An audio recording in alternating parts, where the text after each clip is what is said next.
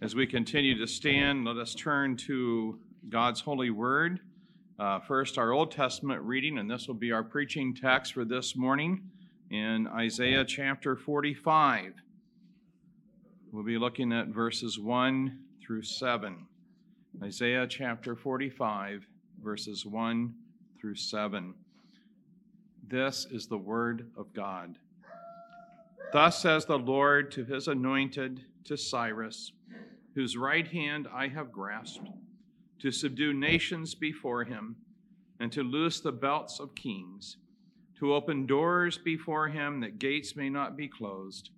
I will go before you and level the exalted places.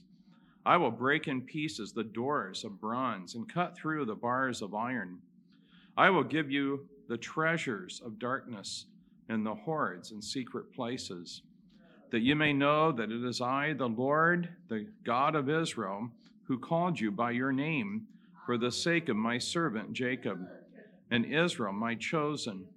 I call you by name. I name you, though you do not know me. I am the Lord, and there is no other. Besides me, there is no God. I equip you, though you do not know me, that people may know from the rising of the sun and from the west that there is none besides me. I am the Lord, and there is no other. I form light and create darkness. I make well-being and create calamity. I am the Lord who does all these things. And then let us turn over to our New Testament reading in Romans chapter 13, verses 1 through 7. This text that many of us are familiar with as far as our need to obey the lawful laws of civil government. But what I want you to notice especially is that that's based ultimately on God being in such control of this world that there's no government that exists except by his great plan, his will, his purpose. So Romans chapter 13, verses 1 through 7, continuing to read God's holy word. Let every person be subject to the governing authorities, for there is no authority except from God, and those that exist have been instituted by God. Therefore, whoever resists the authorities resist what God has appointed, and those who resist will incur judgment. For rulers are not a terror to good behavior, but to bad. Would you have no fear of the one who is in authority? Then do what is good, and you will receive his approval. For he is God's servant for your good. But if you do wrong, be afraid, for he does not bear the sword in vain, for he is the servant of God, an avenger who carries out God's wrath on the wrongdoer. Therefore, one must be in subjection, not only to avoid God's wrath, but also for the sake of conscience. For because of this, you also pay taxes, for the authorities are ministers of God, attending to this very thing. Pay to all what is owed to them. Taxes to whom taxes are owed, revenue to whom revenue is owed, respect to whom respect is owed, honor to whom honor is owed.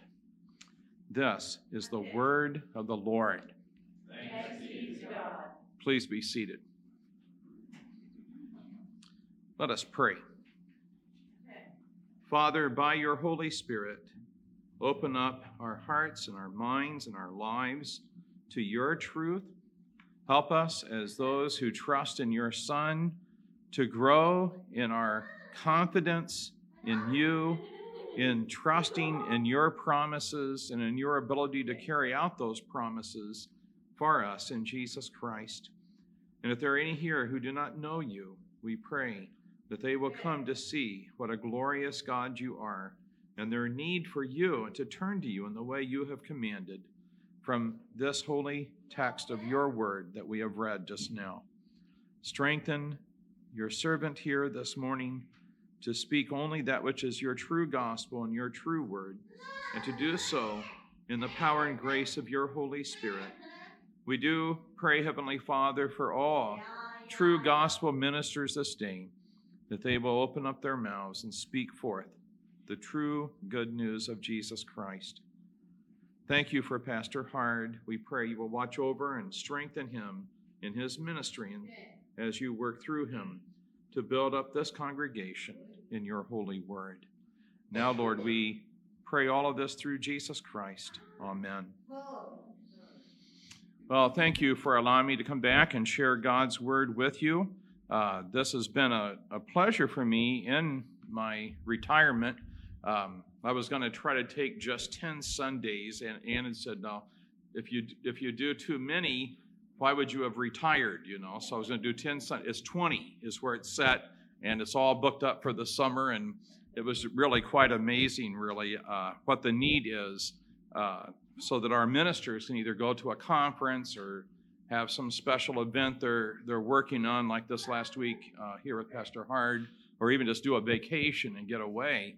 You really need someone who can come and fill in. So that's been a real pleasure in retirement, because I know that sometimes it really does enable the pastors who are still full-time in their work to be able to get what they need there as far as a break. Well, we're looking at God's providence this morning. We're going to be looking at first our actual confession of faith for a few minutes as part of my introduction, and then I want to demonstrate how every point there is either explicit or implicit in this text in Isaiah. Let me just say the doctrine of providence I can boil down in this way, that God has a plan, and that plan includes everything that will ever happen, ever has happened.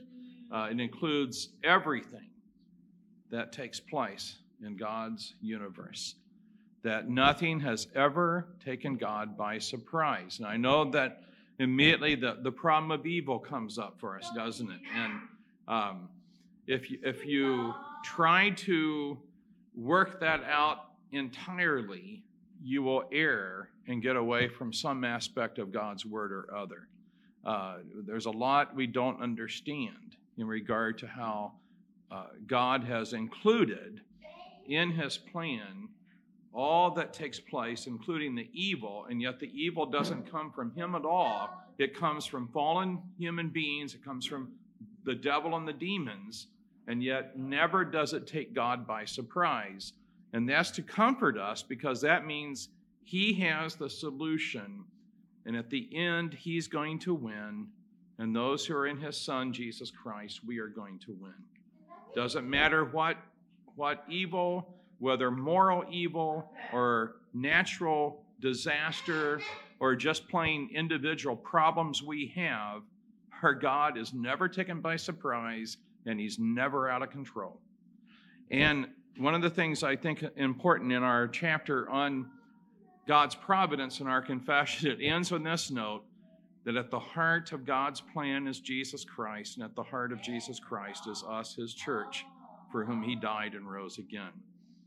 That means that in spite of the fact that we're sinners and we're saved only by grace, this big plan had us at its very center.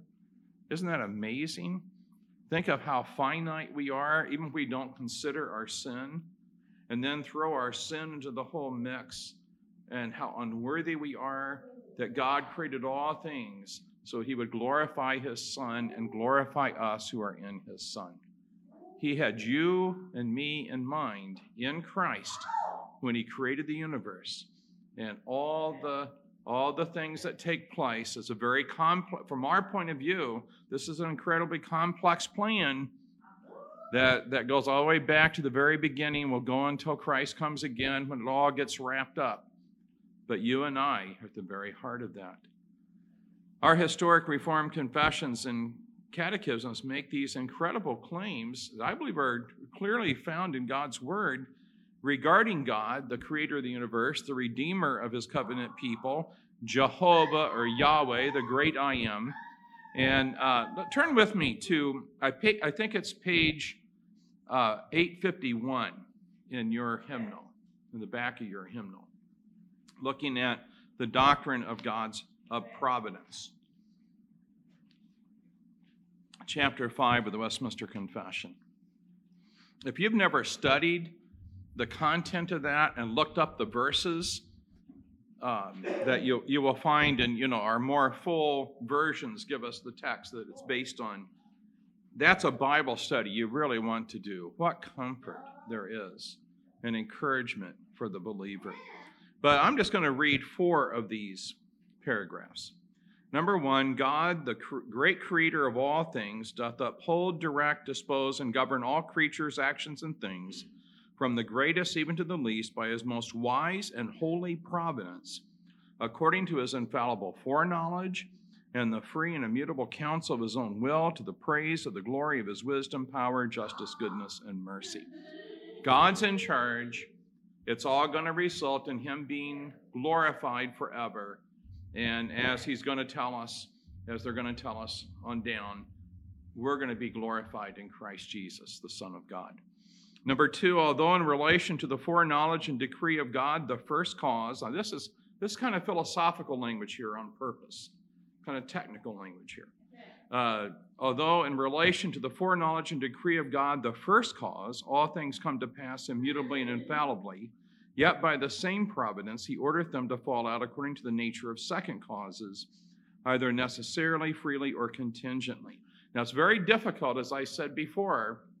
How do we understand the providence of God and evil being part of the history of creation?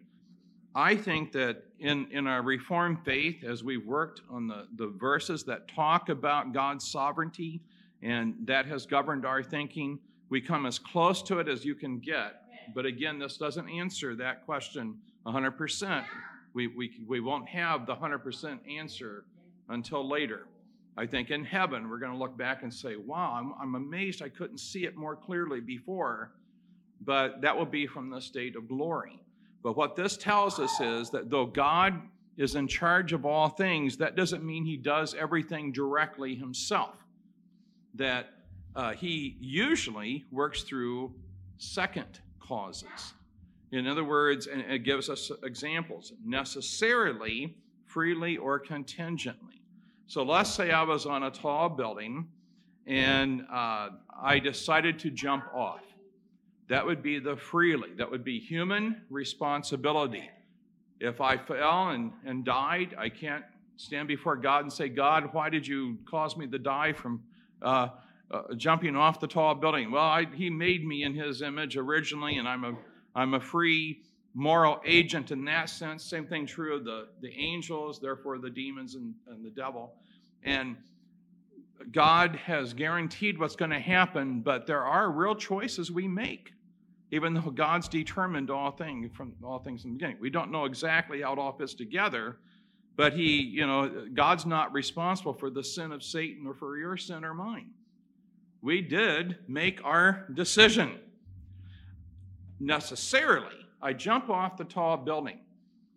What necessarily happens? Do I stay there floating in the air? Do I go up? No, I go down. What we call the law of gravity, a natural law, a way God made the universe. And so God does work through how he has set up the world as far as the natural universe itself, the physical universe. And then contingently, let's say they're washing windows and there's a platform only 30 feet below where I've jumped. I thought I was going to jump off and die, and I break both legs, but I live. And that was contingent on something I didn't know about, but God did know about. And so that's what, so when we say God's in charge of all things, we're not saying that he directly does all things, but we are saying nothing happens that isn't part of this great big plan that's going to ultimately bring glory to him, and the good is going to win in the end. Number 3, God in his ordinary providence maketh use of means, yet is free to work without, above, and against them at his pleasure. Taking everything we just said from number 2, we don't want to see that as such a hard, fast rule that God has to work through other means. He does do some things that, at least from our point of view, appears to be totally direct. When Jesus of Nazareth turns water to wine just by saying to the servants there, draw some of that water, and by the time the few feet they took it to get it to the toastmaster, and it was the best wine, there's no natural explanation for that. There's no law of nature. Actually, it's contrary to everything we understand in our science. And that was something I believe, that's what I think a miracle is, where God just cuts through everything and just does what he's determined to do. And then number 7, I'm going to skip some of these. Number 7, as the providence of God doth in general reach to all creatures, so after a most special manner it taketh care of his church, and disposes all things to the good thereof. We're at the heart of this great plan. And again, I'm amazed at that. Even if we left sin out of the picture, and we never get to leave sin out of the picture, do we? That's that's our problem. But just as little finite creatures in this vast universe, and he's planned the whole thing with us in mind. That is really incredibly wonderful for us to contemplate. Now, I believe all of these points we just summarized here from the confession are made here or implied here in our text in Isaiah 45. God is in control of this future pagan king. He makes that clear to his covenant people around 200 years ahead of time. He is in control of distant future battles and wars and who the winner will be. The destiny of nations is in God's control, and all of this is being organized and orchestrated for the good of God's covenant people, the people who trust in his holy word. Let me explain the background here. From the viewpoint of the prophet Isaiah, the Babylonian captivity has not yet taken place. And after the Babylonian captivity, there's going to be the return from Babylon on the part of the Jews who come because of a decree God causes a pagan king named Cyrus to issue, Cyrus, king of Persia.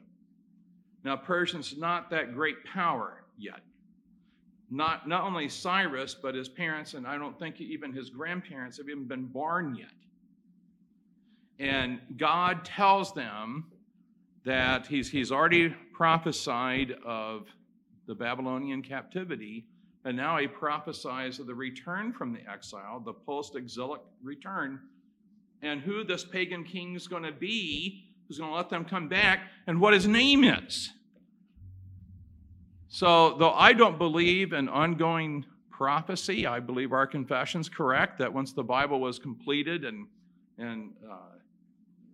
spread throughout the Christian world, that there is no modern day prophecy. Just for the sake of illustration, I'm going to use this illustration. Probably the first church here in Pembroke was probably the Congregational Church, if it's like the general rule. Imagine the pastor, whoever it was, during President Washington's first administration. Imagine that pastor there making a prophecy, and he said, around 200 years from now, there's going to be a former movie star named Ronald Reagan. He's going to be elected president, and he's going to try to work at balancing the budget. Back in 1778. And he hits it right on. He wouldn't even know what a movie star was, And how could he have come up with the name? That's how incredible this is. That's very close to what this is here. So much so that when those who wanted to keep the name Christian but wanted to deny all the miraculous and all the supernatural, what we call the liberal theologians, for a long time they claimed that this could not really have been written by Isaiah when it claims to have been written, because then you'd have to believe in prophecy. And then those Dead Sea Scrolls came and messed up all their liberal theories because we had copies that went way, way back. It turns out this was a real prophecy, and it is as amazing as it claims to be. Now, what comfort all of this is to God's people. Proverbs 21, verse 1 is where I took the title of my sermon. The heart of the king is in the hand of the Lord, like the rivers of water, he turns it wherever he wishes. We have, by our engineering, we have changed the course of rivers. There was a river near where I pastored in Indiana as a young man, And you couldn't have told it at all. I didn't know this until they told me that they'd actually changed the course of the river and they got more farmland and better irrigation for the farmland. They'd done it like a generation or two before. Even man can change the course of a river. Well, the Lord can change a king's heart as easily as he can change the course of a river. And the same point's made in our text this morning. We're given a particular example of that general principle. The point is that the God who is in control of all things, all the nations, all their rulers, is always working on behalf of his faithful covenant people.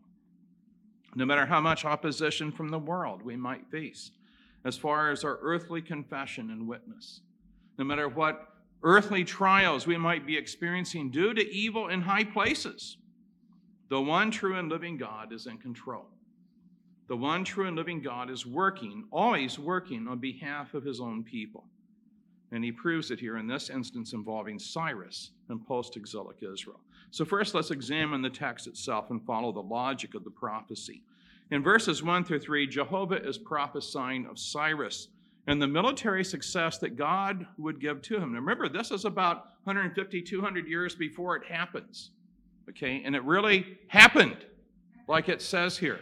You can read it in the Bible. You can read it in the secular histories written back in the ancient world.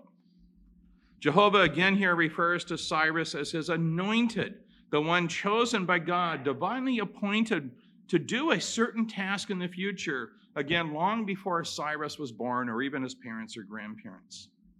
Jehovah affirms that he will hold Cyrus's right hand, which speaks of giving Cyrus success in all his labors, victory in all his battles. This is not to say that Cyrus will himself recognize that it's God giving him the victory. He will not recognize it, but that will not change the reality. Jehovah will allow Cyrus as king of Persia to conquer other nations. They will not be able to successfully defend themselves. And you can just imagine Cyrus thinking, man, am I on a hot streak here? Every country I come to, they capitulate and I win and I defeat them. And he doesn't know that it's not because he's such a smart general or because he's so powerful or his army's so much better than everybody else's or the Persians or the supermen or anything like that. God's carrying out his plan. God's making this happen. These other countries will not be able to successfully defend themselves. God will loose the armor of kings to open before Cyrus the double doors so that the gates will not be shut. That means that the kings of these other nations will have no military success. They will not be able to keep Cyrus and his army from riding into their capital cities in victory.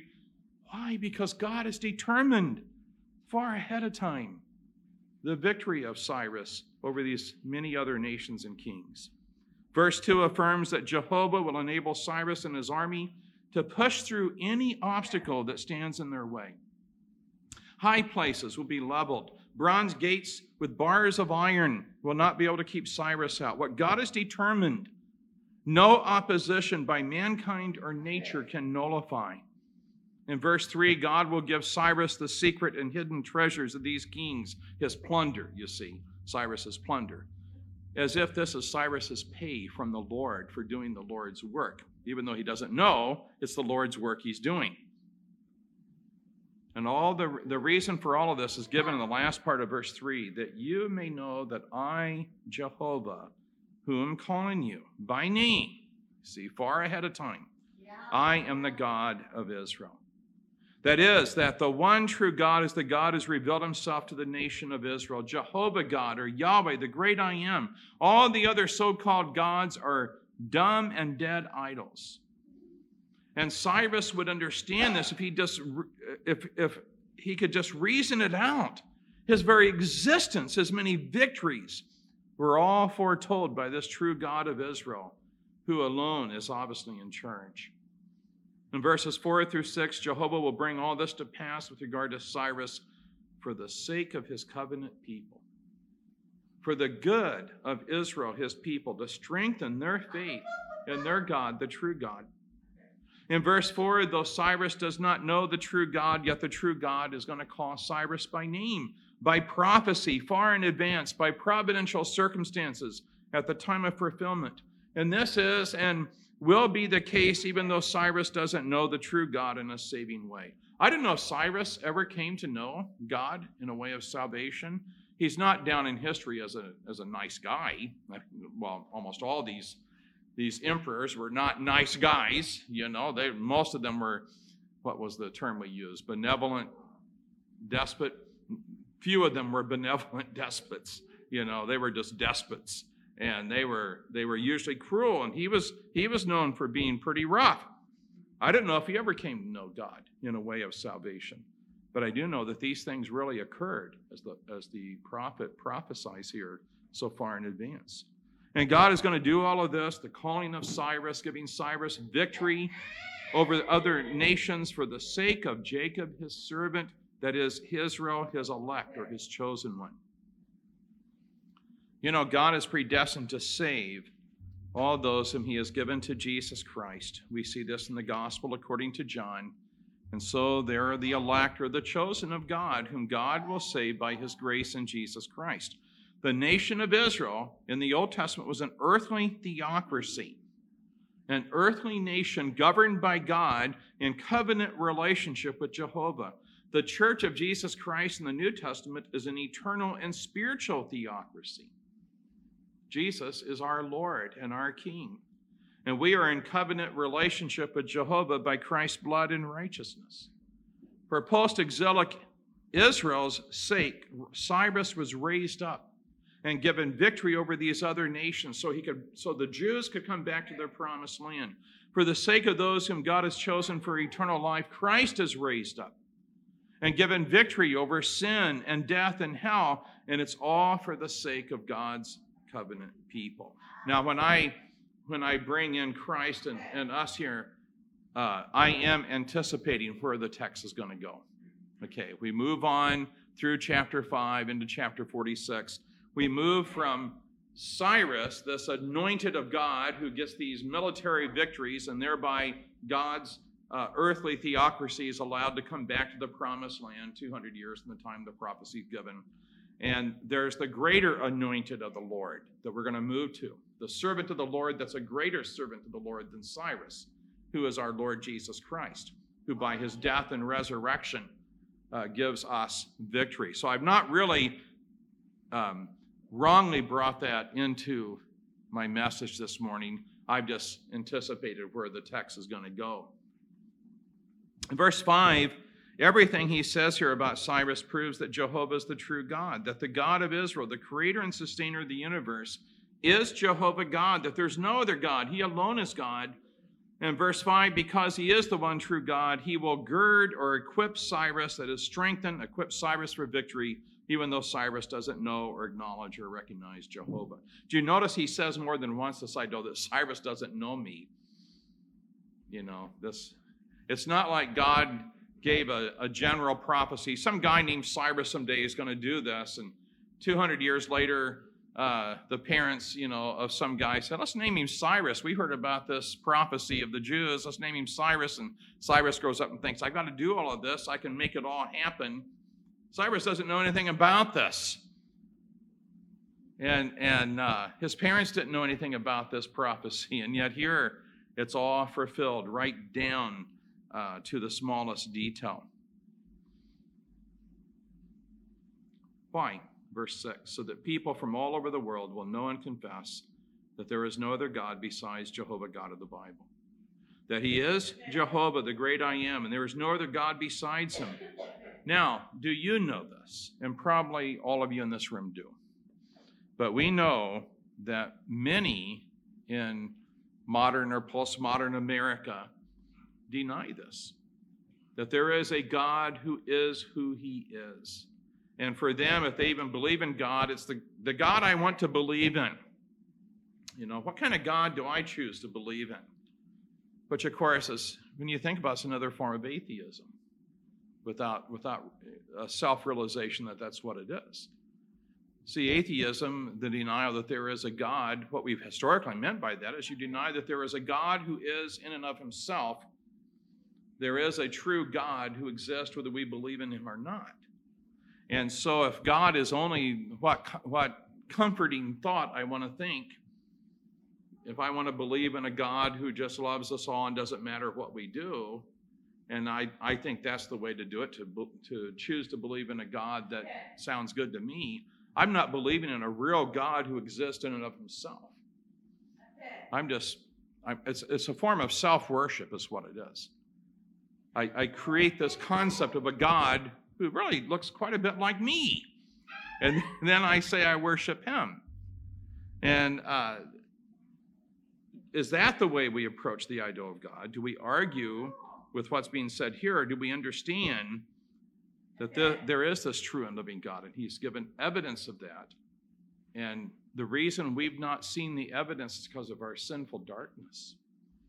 And when the Holy Spirit enables us to see the evidence, it's very clear this is the one true and living God. He says, from the rising of the sun to its setting, from the east to the west, all throughout the day, all over the world, Jehovah's people will know that he alone is God. And then I close my sermon as far as the text this morning with verse 7, where he says, I form light and create darkness. I make well-being and create calamity. I am the Lord who does all these things. By the way, the word well-being there is the normal word for peace, but using well-being brings out the fact that when they pronounced peace upon one another, it included a lot. It included kind of everything being put in its place in my life. If I had God's shalom, if I had his peace, so they've translated it here, well-being.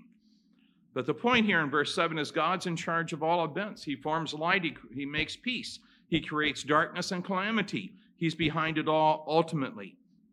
He forms light and makes peace, or makes well-being. He enables sinners in their state of spiritual darkness to see the truth and turn to him and be reconciled to him as he works faith by his Holy Spirit in their hearts. For we have peace with God through our Lord Jesus Christ, Romans 5:1. Even on the natural level, he's the one who created the light of the solar system in the beginning. He's the one who, when he made us in his image, gave us the light of reason as mankind. He gives peace between nations and peaceful times for individuals, families, and larger groups. He brings about reconciliation not only between sinners and himself, but also peace between sinners in our human relationships. But he also is the God who creates darkness and calamity. He closes the minds of those who reject his word, as we can see back in chapter 44 of Isaiah. They choose darkness, and he gives them what they choose. Now, this is an amazing thing that sinners will complain. If sinners will complain that God doesn't do things the way he wants them to happen, and they choose not to believe, and they choose what he calls darkness. And then if they end up in hell in the end, there's something wrong with God. I think C.S. Lewis was right when he said that those in hell are going to get exactly what they said they wanted. But in their sinful foolishness, they didn't realize what it was they were asking for. And here they choose darkness. He gives them what they choose. They're unable to see the truth. They're unable to turn to him. And so they experience calamity, both God's temporal judgments in this world, and if they do not repent and turn to him in time in Christ, eternal calamity in the next world. When sinful mankind is too blind to see the right way to go, and this leads, as it does, to wars and conflicts and calamities, this is because God has ordained it and brought it to pass as the just penalty for our self-chosen sin. Who is going to bring about exile and destruction for God's covenant people in the Babylonian exile? Jehovah God, whom they've sinned against. Who's going to restore them and bring them back and cause this pagan king Cyrus to issue a decree for the rebuilding of Jerusalem? The same God, for he alone is God, and he alone is in control. Who destroys the reprobate for their self-chosen sin and darkness? The one true God whom they've rejected. Who saves the elect by opening their eyes and enabling them to see their need for Jesus Christ and turn to him as Savior? The same God. It is he, Jehovah God, the God of the Bible, who does all these things. And that is the point of our text. What then do we learn about the true God from this text? Let me give you just a few things, then I'll close. Number one, he is Jehovah God. The true God is Jehovah God, the God of the Bible, the Holy Trinity, Father, Son, and Holy Spirit. He tells us this, and in many other prophecies, hundreds of prophecies, he tells us these things ahead of time, and he brings them to pass at his appointed time. And he says, this proves that I alone am truly God. No one else can do this. There's actually a place coming up in Isaiah where God says, okay, I've never told anybody this before, because I'm not going to have you claim that you knew it before, or that your false gods had said this. No, this is new right now, not new for God, but new in his revelation. So when it comes to pass, you can't claim that you already knew it. He's emphasizing the objectivity of his self-revelation to us, particularly to us as covenant people. And if you worship and serve any god but the God of the Bible, you're sinning against the only true God, the God who created you for himself. You are invited to receive life in Christ, but my friend, you are also commanded, and I am commanded, to repent and to trust in Jesus Christ as my Savior and Lord. It's both an invitation, a sweet and gracious invitation, and it's a very firm and clear command. And we sin if we don't believe the gospel, because this is the true God. Secondly, the true God is in control of all things, all human beings, and all that happens in his universe. And again, he proves this by naming people before they even exist, and by determining who they and what they will be and do. And if we refuse to turn to him, then our refusal to turn to him and what it brings upon us is his predetermined just penalty for our sin. If we turn to him by trusting in his servant, Jesus Christ, it is by his almighty grace alone, because he has ordained and savingly called us according to his eternal plan and sovereign purpose. He is in control of all our circumstances, all the circumstances of the universe. More particularly, number three, the true God is in charge of all the nations and who rules over them at any given time. There is no king or president or prime minister or dictator in charge of any nation or any people ever who is not under the control of King Jesus. King Jesus rules over all kings and prime ministers and presidents according to his eternal purpose. If they're evil or if they're good, if they're just or if they're unjust, if they're efficient or if they're fools, God has appointed them. He has established them usually according to normal circumstances under his providential control, in our country by election usually, and is using them for the ultimate good of his covenant people. And I think this is the most important test for genuine faith. Will we trust the God of the Bible to be in charge during those times when things look so bad? You know, if you're a Democrat and some Republicans in office, you don't like how things are going, are you going to trust your God that he knows what he's doing? And if you're a Republican and some Democrats in office and you don't like how things are going, you're going to trust God that he's still in control? Because that's an implication off of this text. He's in charge. And then fourthly, the God of the Bible, according to his inscrutable and eternal purpose, has determined who will be rich and successful or poor and defeated. I'm going to get this more personal now to us. The psalmist tells us that victory is not dependent on the military ability of a nation in the end of the day, but on God giving victory or defeat to whom he will. The songs of Hannah, the mother of Samuel, and of Mary, the mother of our Lord. Have you noticed how it's the same song? Not word for word, but thought for thought. If you've ever never done this, 1 Samuel is that chapter 1 or 2, chapter 2, I think. And then in the Gospel of Luke, bring together Mary's song to the Lord when she's with Elizabeth, and Hannah's song to the Lord after Samuel's born. It's the same theme. And this is what they say. Remember, these are poor, humble, faithful Jewish girls, and they've been enabled to have these children. There's a miracle involved in both cases. The biggest one is the virgin conception. But even for Hannah to conceive when she was barren, that's a miracle. And what do they talk about? That riches and advancement come from the Lord, that poverty and disgrace and demotion comes from him too. So he's not just in charge of nations, but of all individuals. And all of this is planned and worked out according to God's infinite goodness, justice, wisdom, and truth. You can't just, Christian, you can't just look at the immediate situation and understand and appreciate this. We are a people of faith. We're waiting for the conclusion where we will see the big picture. And it will all be plain that this was done for the sake of God's people and for the sake of Jesus Christ, our Savior. And at times things appear to be so contrary to God's goodness and justice.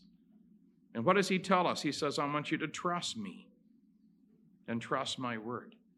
And when I say all things work together for good, if you love me, I want you to believe that. And it's easy to believe that if you're healthy, wealthy, and wise. You know, things are going well for you. But that brings some glory to God. But when it really brings glory to God is when things are not going well for you. And you still hold fast to the truth that he's working all things together for good. It's all by faith. Later it will be seen and understood openly by God's people, by those saved by grace. But for now, he calls upon us to trust his word because his son died for us, and so has proven his continual goodwill towards us. And let me just close here. My fifth application. We, the Church of Jesus Christ, then, and I think we see it here in this text within its whole context, are at the center of God's eternal plan. All things work together for our good. All things are for our eternal advancement. Even who is president or king or prime minister, when and where they are king, and whether there's light or darkness, peace or calamity. And again, we have to exercise that gift of faith given us by the Holy Spirit.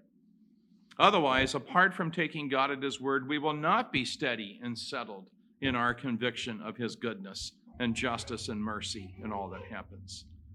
For the sake of God's covenant people, good times often come to unbelievers. Don't we see that in the story of Sodom and Gomorrah and Lot? What was it? 9 more guys like Lot who were believers, and God would have spared the whole place at that time. Did you ever sit and think about how that was a metropolis there? And God said, I'd spare the whole place for the sake of, there were 10 righteous people there. I wouldn't kill them right now. Think of all the good that comes to the non-Christians, all the good that came to you when you were a non-Christian, if you were converted later in life. And it was because you inhabited the same space as Christians do. It's for our sake, all the goodness is here. Now, that's if you've never thought about that, that's another thing. You sit and contemplate, you think, wow, it's hard to even take in. So think of the irony when non-Christians persecute Christians.